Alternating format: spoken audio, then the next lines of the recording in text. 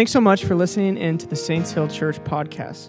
Our vision is to see heaven come to earth, and we do this by equipping the saints to know who they are in Christ, to walk in freedom through the truth, and to make disciples who change the world. We hope this message draws you further into relationship with our Father. And if you would like to give to the mission of Saints Hill, please visit our website at saintshill.church. And thank you. Your generosity helps to keep Saints Hill going. Now, on to the message. In you I find my joy.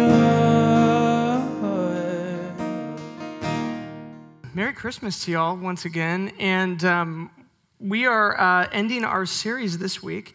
We've been in this Advent series. Advent is the time where we kind of, in anticipation, look towards the scriptures that talk about the birth of Christ as we come through December up to the birth of Christ. And we're going to be in Matthew chapter 2 this evening. So if you have your Bibles with you, turn to Matthew chapter 2. If you have your phones with you, type to Matthew chapter 2. That's where we're going to be. And what we've been doing in this series, I think it's been really fun. We've been kind of looking at the moments before the birth of Jesus that prophesied about the birth of Jesus. These signs that pointed towards Jesus. We've called this series Signs Point. And what we've been actually looking at is these different prophetic moments about the Messiah coming, about Jesus coming. We've been asking, what do these signs say about the person Jesus? As they point to Jesus, do they talk about his character? Do they talk about his purpose? What do they say about the person Jesus? So we're going to look, we're out of the Old Testament, we're going into the New. Now we're going to look at Matthew chapter 2, and a very familiar passage for most of you. But let's jump into it this evening. Matthew 2, verse 1. After Jesus was born in Bethlehem in Judea, during the time of King Herod, Magi from the east came to Jerusalem and asked, "Where is the one who has been born King of the Jews? We saw his star when it rose and have come to worship him." When King Herod heard this, he was disturbed, and all Jerusalem with him. Notice that, he was disturbed.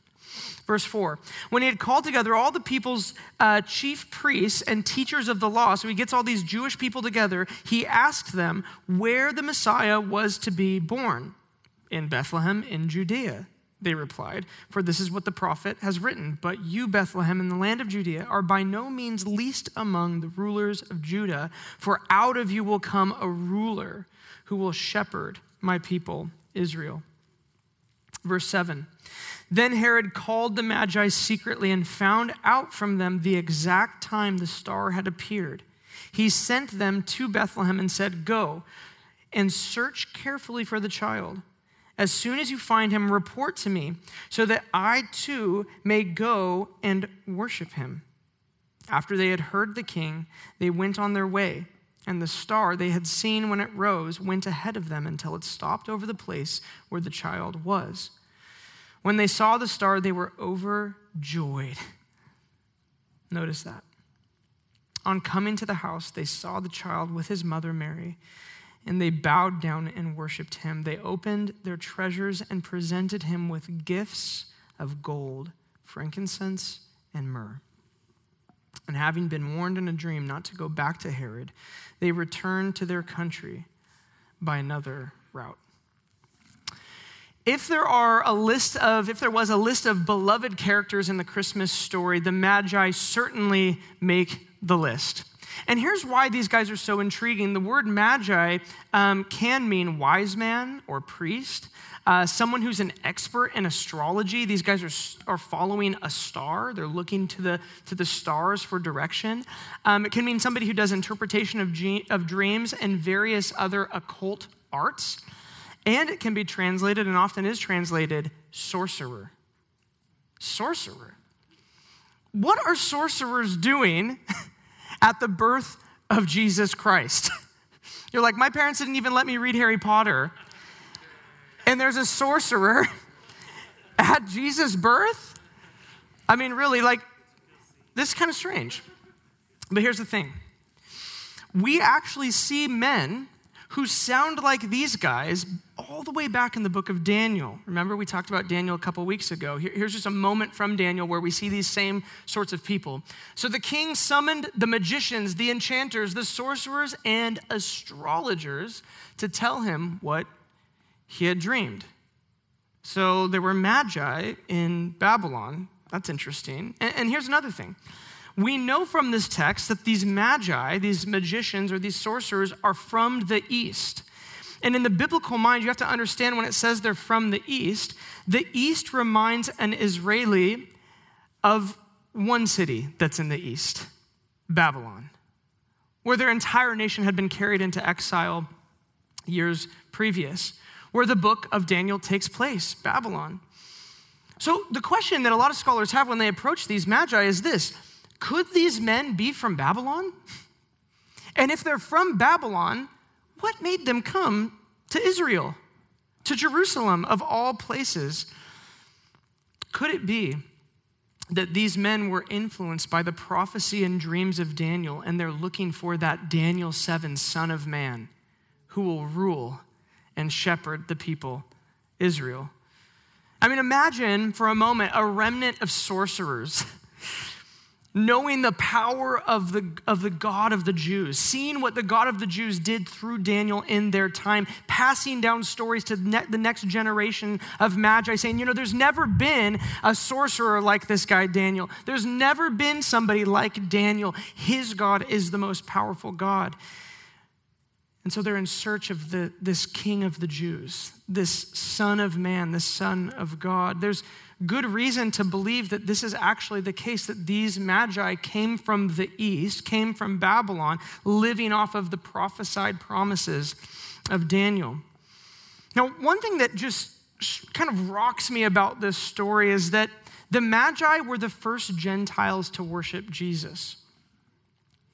They're the first Gentiles in a long line that now includes me and includes many of you and most modern Christians to worship Jesus. Not only were they the first Gentiles to worship Jesus, but they were really the first people in general to worship Jesus. So think about how prophetic this act is for the future church. This person, Jesus, this child will one day tear down any racial barriers between Jew and Gentile and the rest. And all are welcome to worship him. I mean, actually think about this. At the birth of Jesus, there's sorcerers, and then there's shepherds who were the ones who recognized the prophetic signs about his coming. So you have the lowest class of the Jews, the absolute bottom of the Jews, and then you have the furthest Gentiles, and they're the ones who recognize the king and worship him. How powerful is that?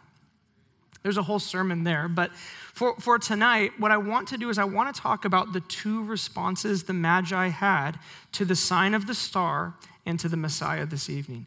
The two responses that these Magi had. The text says this: when they saw the star, they were overjoyed. They were overjoyed. In the birth story, all of the good characters believe that the Messiah coming was reason for joy, and all the bad characters get anxious about the coming of the Messiah. Like Herod. In fact, Herod gets so anxious that he goes on a genocidal killing spree just trying to eliminate this Messiah. He definitely believed that this baby would be powerful. The reality of the story of Jesus continues today. Those with a political vision for the earth get fearful about Jesus, but those in need of God get happy. How do you come into the kingdom? You recognize you need it. How does anybody come into the kingdom? They recognize they lack something that the kingdom could provide. Recognizing need for God is the crack in our false armor where the kingdom can sneak in. And so this story of these Magi is really what inspired this entire series.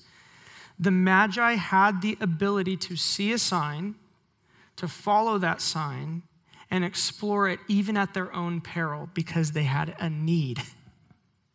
They recognized a need. They also didn't despise the small beginning. I mean, it's simply a baby that they worshiped. It wasn't this grand or glorious king that came down and full of armor and power. It was a baby. It was a child. Because they recognized that the sign pointed not only to the baby, but the potential of the baby. This is the first lesson of the Magi. Look for signs and don't ignore the small stuff. Look for signs and don't ignore the small stuff. When I was young, I think I was probably around, I don't know, my mom could probably tell. I was probably around 8. And I really got into skateboarding. I was obsessed with skateboarding. That's all that I thought about. All I thought about was I had my little, some of you who know skateboarding know the CCS catalog. I was flipping through my CCS catalog, circling things for my grandma. This is what I want for Christmas. And I was just obsessed with skateboarding. So much so that anywhere that we drove, I'd be sitting in the back seat with my parents. Anywhere that we drove, the world had just opened up to new possibilities. So I'd be driving down the street and I would see a curb. And I wouldn't just think, oh, that's for keeping cars in the road. I would think, what do I do on that curb with my skateboard? How would I grind the curb? How would I ollie off the curb or whatever? I would see a handrail, or I'd see a set of stairs, or I'd see concrete that had been poured and curved in a specific direction. And I would just be thinking about, oh, what could I do there? What could I do on that? I began to see all terrain differently. Everything looked different to me than everybody else. And what looked ordinary to many, to me, became places of endless possibility. This is what God intends to happen when you get the Holy Spirit. The entire life focus of a believer is heaven coming to earth, right? Jesus told us to pray on earth as it is in heaven. He gave our lives a direction. That's what we're aiming for. We have no right to change the direction of our lives or to aim for anything else. He said, on earth as it is in heaven. So we say, okay, in everything, that's what we're aiming for. And when you have that life aim, that directional focus, it means that you're going to see all of life and all of creation and all of your existence very, very differently. What looks ordinary to many actually could be a prophetic sign of what God intends to do in a specific place. I remember when we planted the church, I was telling Andoni about Newberg. My wife and I, we felt really called to come here and to plant this church. But we had really made this commitment that we were going to do ministry with Andoni and we were going to do ministry with Jake and their wives. And so we kind of had some convincing to do. I remember we flew down to Reading to hang out with you guys and tell you guys about the church. And it was an easy sell to Becky. I think she picked us up from the airport. We're like, hey, we want to plant a church in Newberg. She's like, sounds great. And I remember I was telling Andoni, I was like, yeah, we want to plant this church in this place called Newberg. He's like, where's that? We were all living in Portland at the time, and Andoni's from Mexico City. He didn't really move from Mexico City to live in Newberg. He moved from Mexico City to live in another big city like Portland, and so I knew I had my work cut out for me. And I was like, I gave it a few weeks. I was like, I just really feel like the Lord's going to do something here. And so anyways, do you want to, Georgie, you could come up here and you could share if you want, baby. Anyways, I told him about it, and I gave him a couple weeks. And a couple weeks go by, and he comes to me and he goes, all I get is this text, Newberg. It means the new city. This is very Andoni. It means the new city. And I'm like, yeah, Newberg, I guess Berg could mean like city, new city. He's like, it's the new heavens, new earth. I'm like, okay. And then he's like, and 99 runs through the center of it. He leaves the 99 for the 1. And I'm like, okay, yeah. He's not here to get any of this, so Lorna, just receive it for him. But I remember what Andoni said. He says, Newberg will become an example of the presence and love of God turning a normal city into a city on a hill. What is very normal, how many of us have driven down 99? What's very normal, how many of us have seen the name Newberg, is actually potentially a sign pointing to the inbreaking of God's kingdom for a specific place and a specific people. Does anybody have eyes? Let them see. God intends to use the physical to point to a greater reality of heaven on earth. And if we shut our eyes to the signs that he has around us or to the small things that he may be doing around us, we actually are shutting ourselves off to participation in heaven coming. Many of you have probably been to, even this church is kind of like this. You've been to churches that have tall steeples. I've spent some time in Europe and gone in. One of my favorite things is walking through old cathedrals. And all the architecture is designed to do one thing, to draw your eye up. So constantly, you walk out of a cathedral and your neck hurts. You're constantly looking up. You're like, oh, look at that. Look at that. Wow, it's just, the architecture is so stunning. It's all designed to draw the eye up because the belief was this: heaven is above and earth below. And so you look up to see heaven. The Eastern Orthodox tradition is a little bit different. The way that they designed their churches were not with steeples or with tall soaring structures, but in dome shapes. The message of that architecture is that heaven is not up above us, but it's all around us. The Greek word for heaven is the same as the Greek word for air. It's accessible. When Jesus came, he said, the kingdom is at hand. In other words, you can reach for it and attain it. Just like I think about, what's the worst is when you get into bed and you get thirsty and there's no glass of water. You're like, can you go get me a glass of water? I think about being thirsty and getting into bed and there being a glass of water there. The kingdom is at hand, like the water is at hand. You just have to reach out. This is the aim of every believer, that we would have eyes to see what God is doing around us and we would reach for the things that God has promised would happen in our time and in our place. One of the words that we got for our church is that we would gather a harvest that we didn't work for. Strange word, especially not very, you're like, there's already a lot of churches that work for a lot of stuff. I don't know that we need to be gathering their harvest, Lord. But he said it. You're going to gather a harvest that you didn't work for. And then he said this: the harvest is plentiful, but the workers are few. I think for many, the way that we see the church in our current day is the harvest is barely there, and we have a lot of workers. But he didn't say that. Jesus is the desire of the nations, and so it's every believer's great privilege to, as they reach out for heaven in their own life, to put on display what it looks like to be fully alive to those who are longing for life, longing to know a king like Jesus. What signs are you seeing of his intention in your life? He's looking for a prophetic people, and I think he's found one here. Secondly, I believe that he's looking for people who don't despise small beginnings. Just like the Magi with the baby. They didn't despise the smallness of the moment. I've been to Bethlehem and seen what scholars believe could have been the structure where Mary and Joseph had the baby Jesus. And it's essentially like a shepherd's cave. And it's nothing spectacular. They didn't despise it. In fact, they were overjoyed when they saw him. And they fell down and they worshiped him.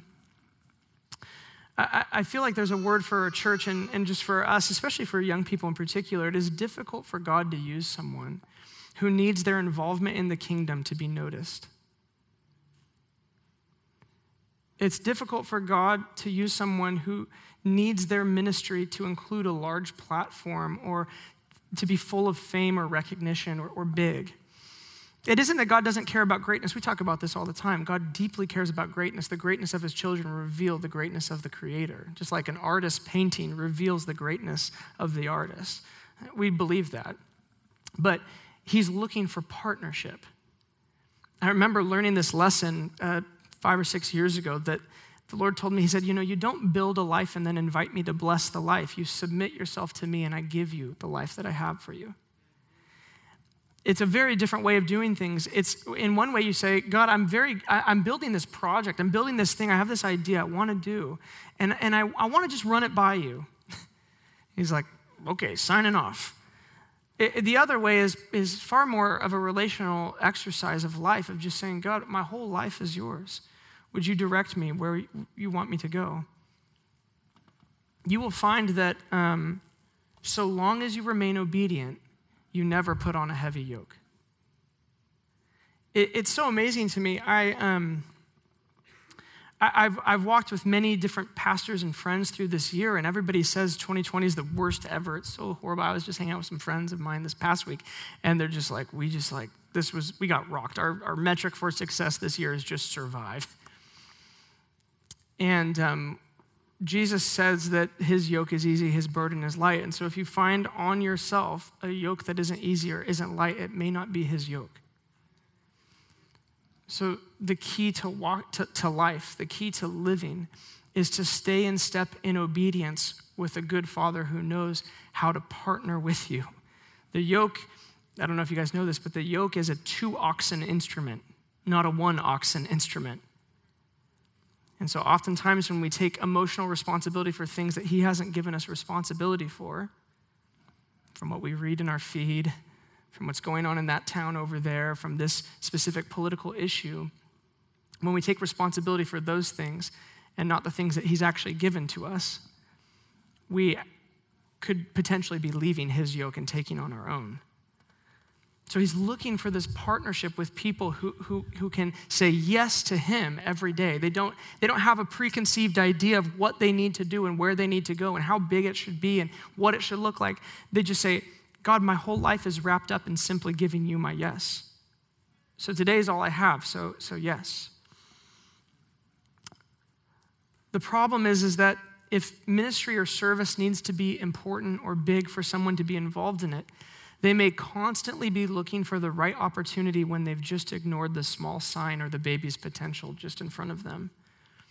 The Magi rejoiced at the baby. Often the prophetic starts as a seed.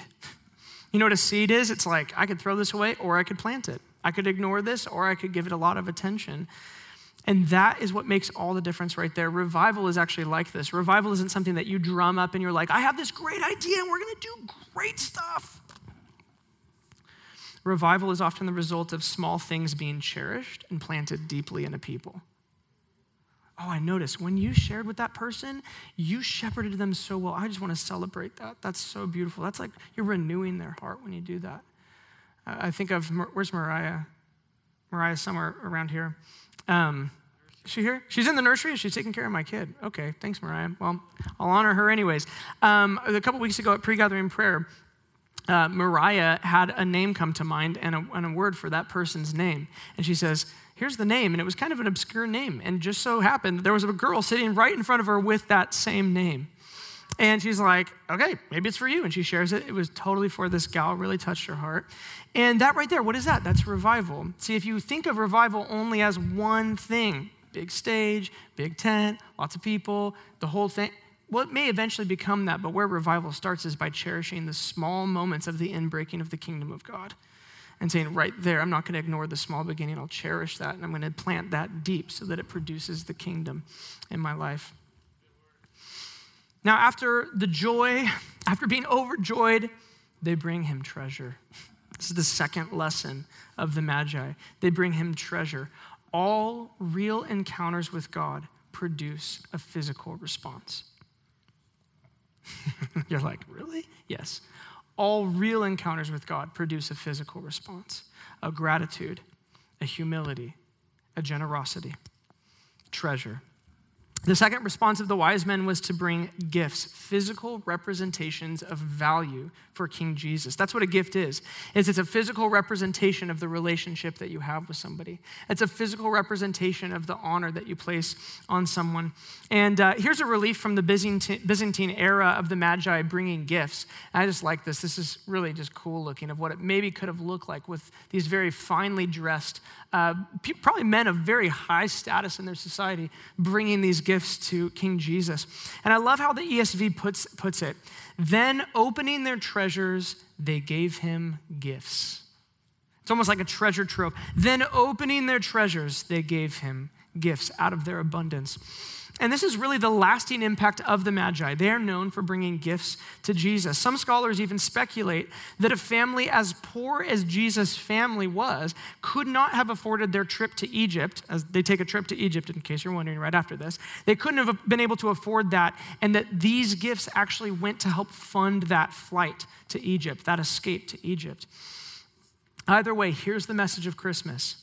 Surplus has entered the world so we can afford to give our treasure to him. Surplus has entered the world. I no longer lack. I can afford to give my treasure to him. This one's for Chris Sharp and also Chad, engineers in the house. And I hope I'm right about this. You might have to correct me after this. But we learned from the laws of thermodynamics that for an object to move, it must be acted upon by a force, right? Kind of? Okay, go with me. I would argue, but there's the unmovable mover, that whole thing. For things to be in motion, there has to be something that acted upon it for it to be in motion. Physics. I never took your class and never will. I would argue, for generosity and love to exist, there must have been a first lover. A first love force, a first grace in the world. And this is actually what the scriptures teach us. For God so loved the world that he gave his one and only Son, that whoever believes in him shall not perish but have eternal life. For God did not send his Son into the world to condemn the world, but to save the world through him. I want to put forth to you this evening that we give gifts at Christmas time all these years later in response to his first gift of his life. He was the first love sent into the world, the first gift sent into the world that inspires generosity all these years later. Recently, an individual in my life showed me just unreasonable generosity. Have you ever been given a gift that there's just no possible way for the rest of your life you could never pay back? This person gave me this really great gift, and I catch myself even thinking the past couple days, why did they do that? I'm thinking about all the things that they gave me and just the generosity. I'm going, why would they do that to me? It was so ridiculous. Why? I don't deserve this. And every time I think, why did they do that? This feeling rises up in me. I gotta give. I gotta be generous. I've been so filled with a surplus, I have something to give. It's almost like this person placed a value on me that I didn't even have for myself. I almost see myself differently after the generosity. And that's what a good gift does. A good gift recognizes who someone is, even when they may not see it or the people around them may not see it. Do you remember the 3 gifts that the wise men give? Gold, frankincense, myrrh. There are some scholars who believe that these 3 gifts had spiritual or life significance. Gold represents the symbol of kingship on earth, the most valuable precious metal. Frankincense was an incense that would have been burned to a deity. And myrrh was an embalming oil and was the symbol of death. Jesus, king on earth, gold. Fully God, frankincense. Going to die, myrrh. The gifts said something about who he was. The gifts said something, they recognized something about the Messiah. In the kingdom, the best lived lives are the ones that give to Jesus in proportion to who Jesus is. Okay. In the kingdom, the best lived lives are the ones that give to Jesus in proportion to who he is, in proportion to what he has been. So who is Jesus? He's the way, he's the truth, he's the life. Jesus shows us how to live. He gives us our authority back. All authority has been given to me, therefore go. He endures separation from God and physical pain for our sake and for the penalty of sin. He gives us his own personal spirit, breathing on them in an act of new creation. So the only gift, what gift would make sense to give him back? For all of that, all that he is, the only gift that could possibly make sense is the gift of our entire life, the gift of our lives. Oh Lord, my life is yours. I put you first in my time. I put you first in my money. I put you first in my body. I put you first in my life pursuit. At Christmas, we are reminded that we make him our treasure because he has made us his treasure. Jesus talked about treasure in Matthew 13. Here's what he said. Again, the kingdom of heaven is like treasure hidden in a field, which a man found and hid. And for joy over it, he goes and sells all that he has and buys that field. Again, the kingdom of heaven is like a merchant seeking beautiful pearls, who when he had found one pearl of great price, I gotta go over here, went and sold all that he had and bought it. There's a principle in the kingdom, and it's this: in the kingdom, you always get more than what you pay for. You cannot give more to God than he will give to you. So we want to give all. When we think of who he is, making us his treasure, we want to give all to receive all that he has for us. And what this does, when you have a life that is focused like this, it just says, think about the metaphors that are presented there. All that you have to live on for you. All that I have for you. When you do that, what it does is it creates purity of heart. When you surrender, that's the Bible word for it, when you surrender your life over to God, and you say, all that I am is yours, you're my king, what it develops in you is actually purity of heart. And this is what Matthew 5:8 says about purity of heart. Blessed are the pure in heart, for they will see God. Do you want to see him? Give to him. You want to see him? Surrender to him. To end, my hope for us in this season is to develop a purity of heart. Purity of heart is developed through single-mindedness. That focus, I'm going to give my life to you. I'm not giving my life to anything else. And when those things vie for my life attention, I will recognize it and I will repent and bring my mind and my heart and my intentions back into alignment with you. That single-mindedness is the spirit of those high-ranking magicians and astrologers who were filled with joy at the presence of God and giving treasure to him. That's that single-mindedness. For Saints Hill specifically, purity of heart will be the result of a life honoring Jesus and following the prophetic. You know what Paul says? He says, I can't afford to have a life like a civilian. I cannot be distracted by these civilian affairs. My life is owned. And so all of my focus is on what is God doing here in this place? What is he up to in my heart? What is he doing through this group of people? Who around me are you working in, God, that I might honor them for what you're doing in their life? I know this guy who is very wealthy, and he has every earthly treasure that somebody could want. Literally, like everything. Private jet, homes all over the place. Very, very wealthy person. And I was having a conversation with him recently, and do you know what brought tears to his eyes? He was just talking about the love of God in his life. Just talking about God's grace on his life. And he told me this. He said, Alex, the abundant Christian life is simple. Give him all.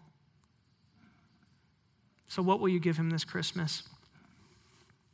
What kind of gift does this king deserve? Let's all stand together. Thanks for listening. And if we can do anything to help you, or if you want to stay in the loop with what is going on in and around the church, you can follow us on Instagram, download the Saints Hill app in the App Store, or visit our website, saintshill.church. And the yoke is so much easier when I'm found.